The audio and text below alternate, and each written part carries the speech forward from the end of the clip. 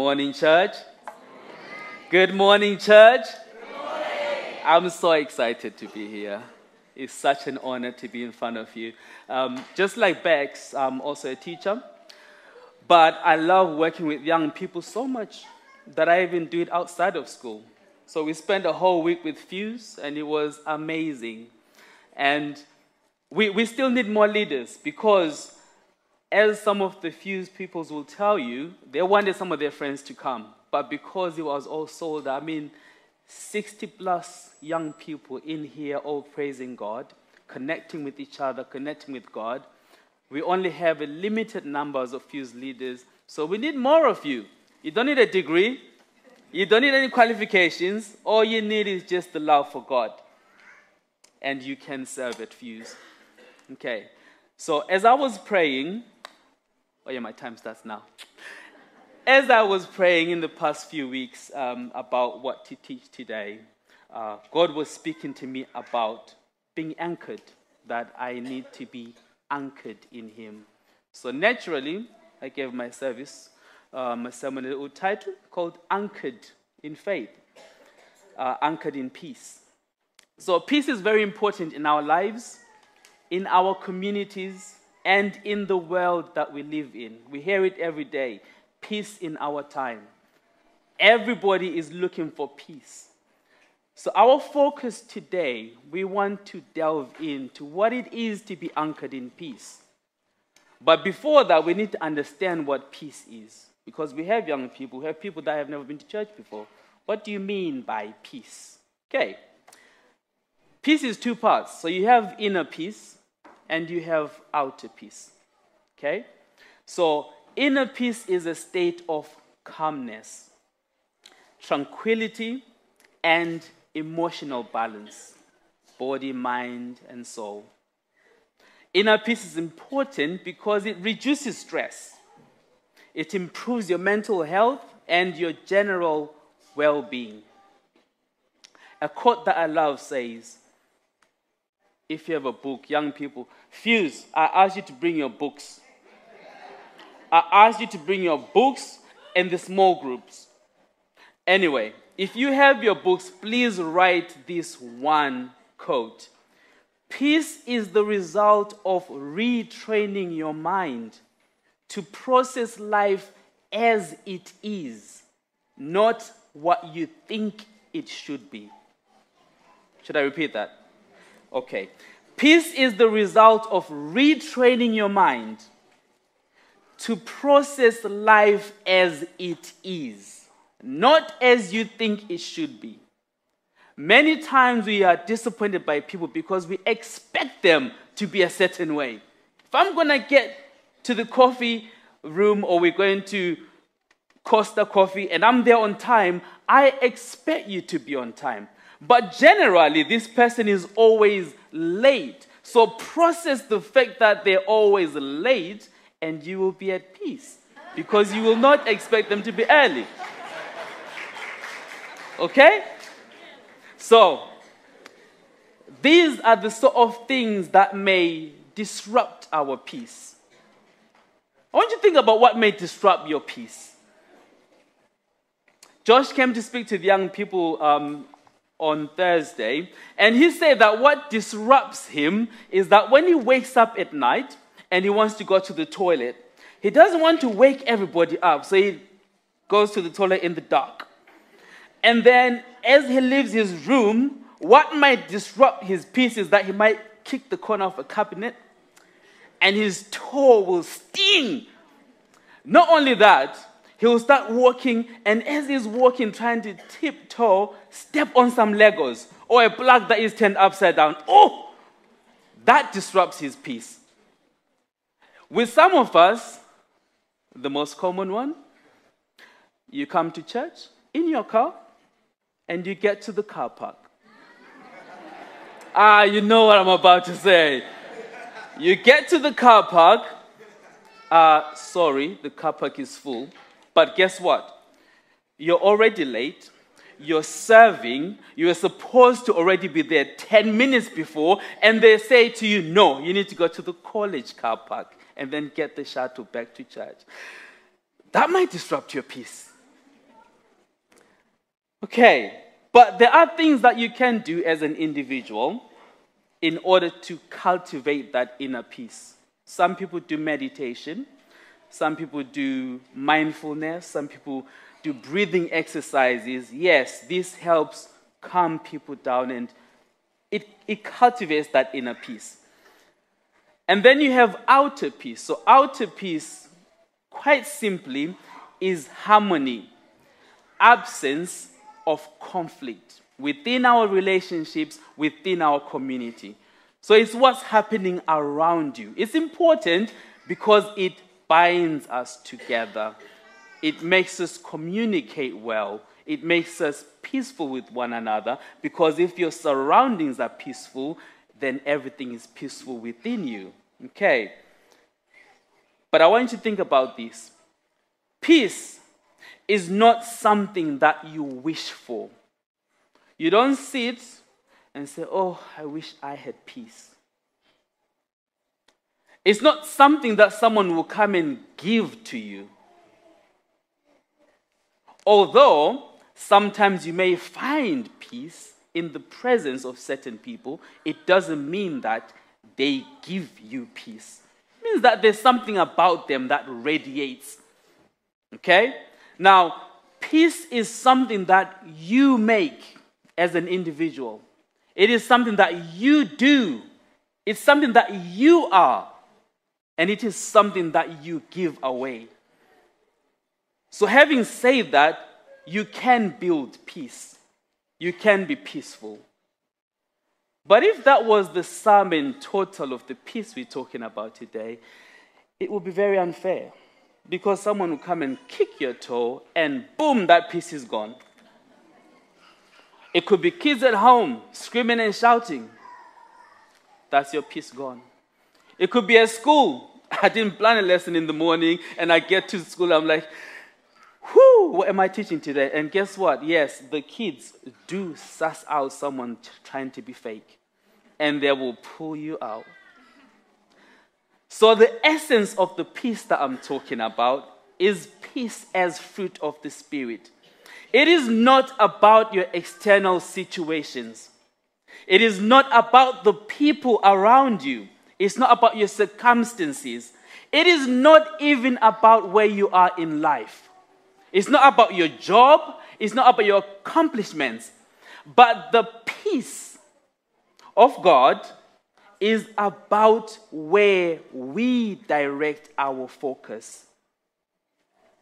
It is the profound experience of knowing, not thinking, knowing that we are unconditionally loved, impervious to situations around us, regardless of what's going on in your life. It is knowing that God loves you.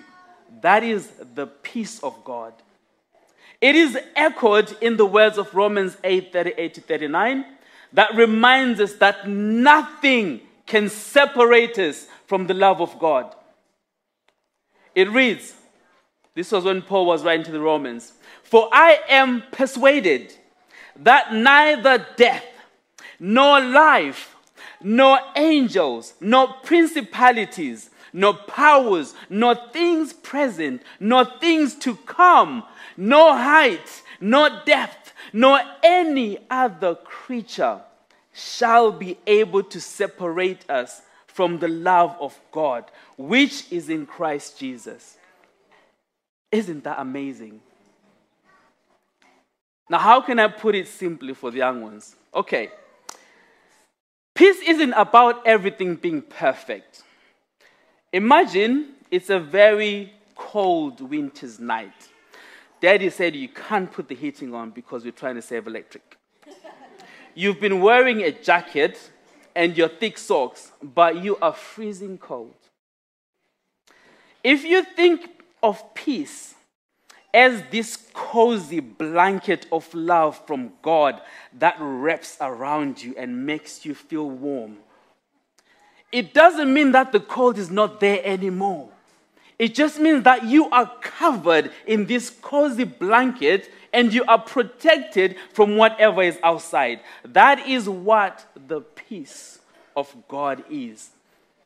It comes from God. So God is this blanket, and he wraps you around. Suddenly, you don't feel the cold anymore. Another quote: the chaos around me does not need to become the chaos within me. Only when I keep my eyes on Christ do I find lasting peace. True peace extends beyond fleeting moments. You may just have had a promotion at work. You're happy, you're peaceful. Oh my God. You may have just got your results. Oh, have you got them yet? Oh no. Yeah? And you got the grades and you're peaceful. Yes. These are fleeting moments. It comes and it goes. Once it's gone, your peace is gone. So peace is not based on things that come and go. Galatians 5 reminds us that peace is a fruit. Now, Pastor Billy mentioned in the first service when he was introducing this series, Supernatural Living, a fruit. You don't just go and just say, fruit, and then it's in your hand. No. You don't just say apple and then apple is there. A fruit is something that you plant from a seed. You plant it, you nurture the ground. It's not a one-day affair. You take days watering, making sure it's got a fertilizer, making sure that, yes, when it starts to shoot, when does it need water? It doesn't need too much sunshine. Make sure there is sunshine. You nurture it, it grows, and then you get fruit. The Bible doesn't always mention peace, but there are themes throughout the Bible about harmony, tranquility, reconciliation. Every story has a war because people want peace. You don't just have war if you don't want to be peaceful afterwards. You have war because you want to be in control and be at peace.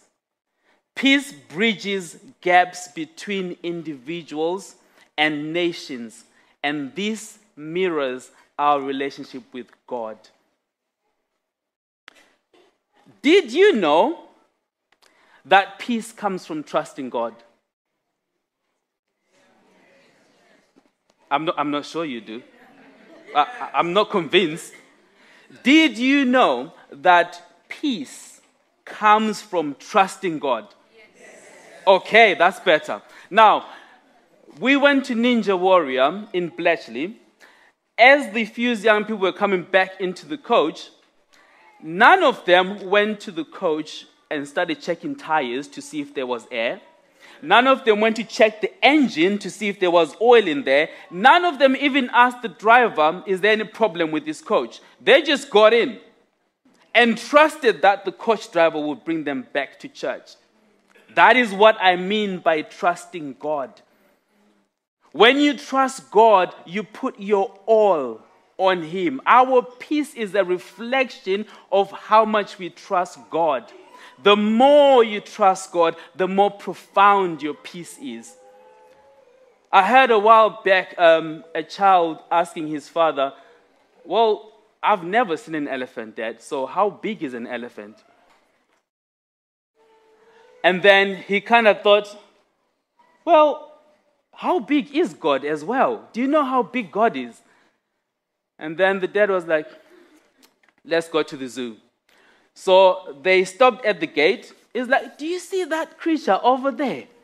And then the son was like, yes, what is that? It's an elephant. How big is it? It's like, well, it's so tiny, it can even fit in between my fingers. It's like, okay, fine. So they walked into the zoo and then walked straight to where the elephant was being kept. And then he looked up and said, how big is the elephant now? He's like, oh my God, it's massive. It's like, exactly. How big God is dependent on where you are. The closer you are to God, you see His hand in your life.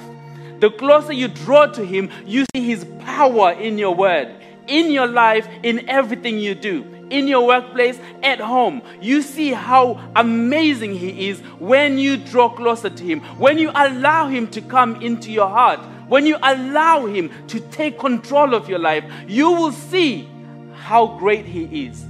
But the further you stand away, God has no impact in your life. He's a gentleman. He will not force himself on you. So our peace, true peace, you cannot compartmentalize it. You cannot put it in a box.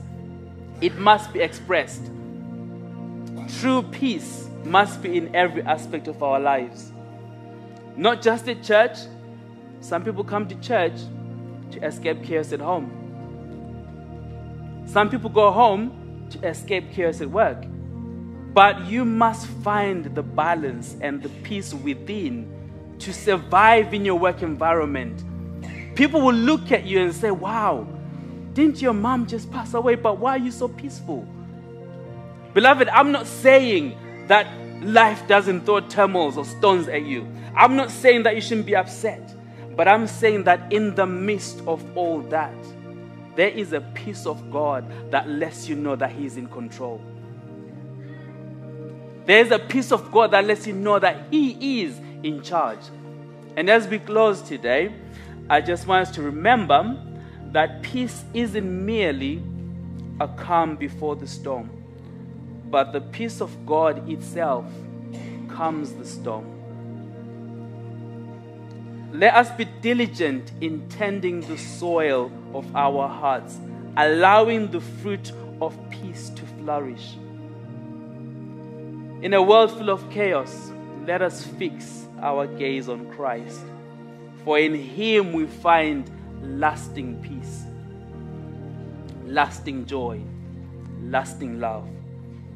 May the words of Philippians 4:7 resonate within us, which say, "And the peace of our God, which passeth all understanding, shall keep our hearts and minds through Christ Jesus." May the grace and peace of our Lord Jesus Christ be with you all, and let us be anchored in peace. Amen.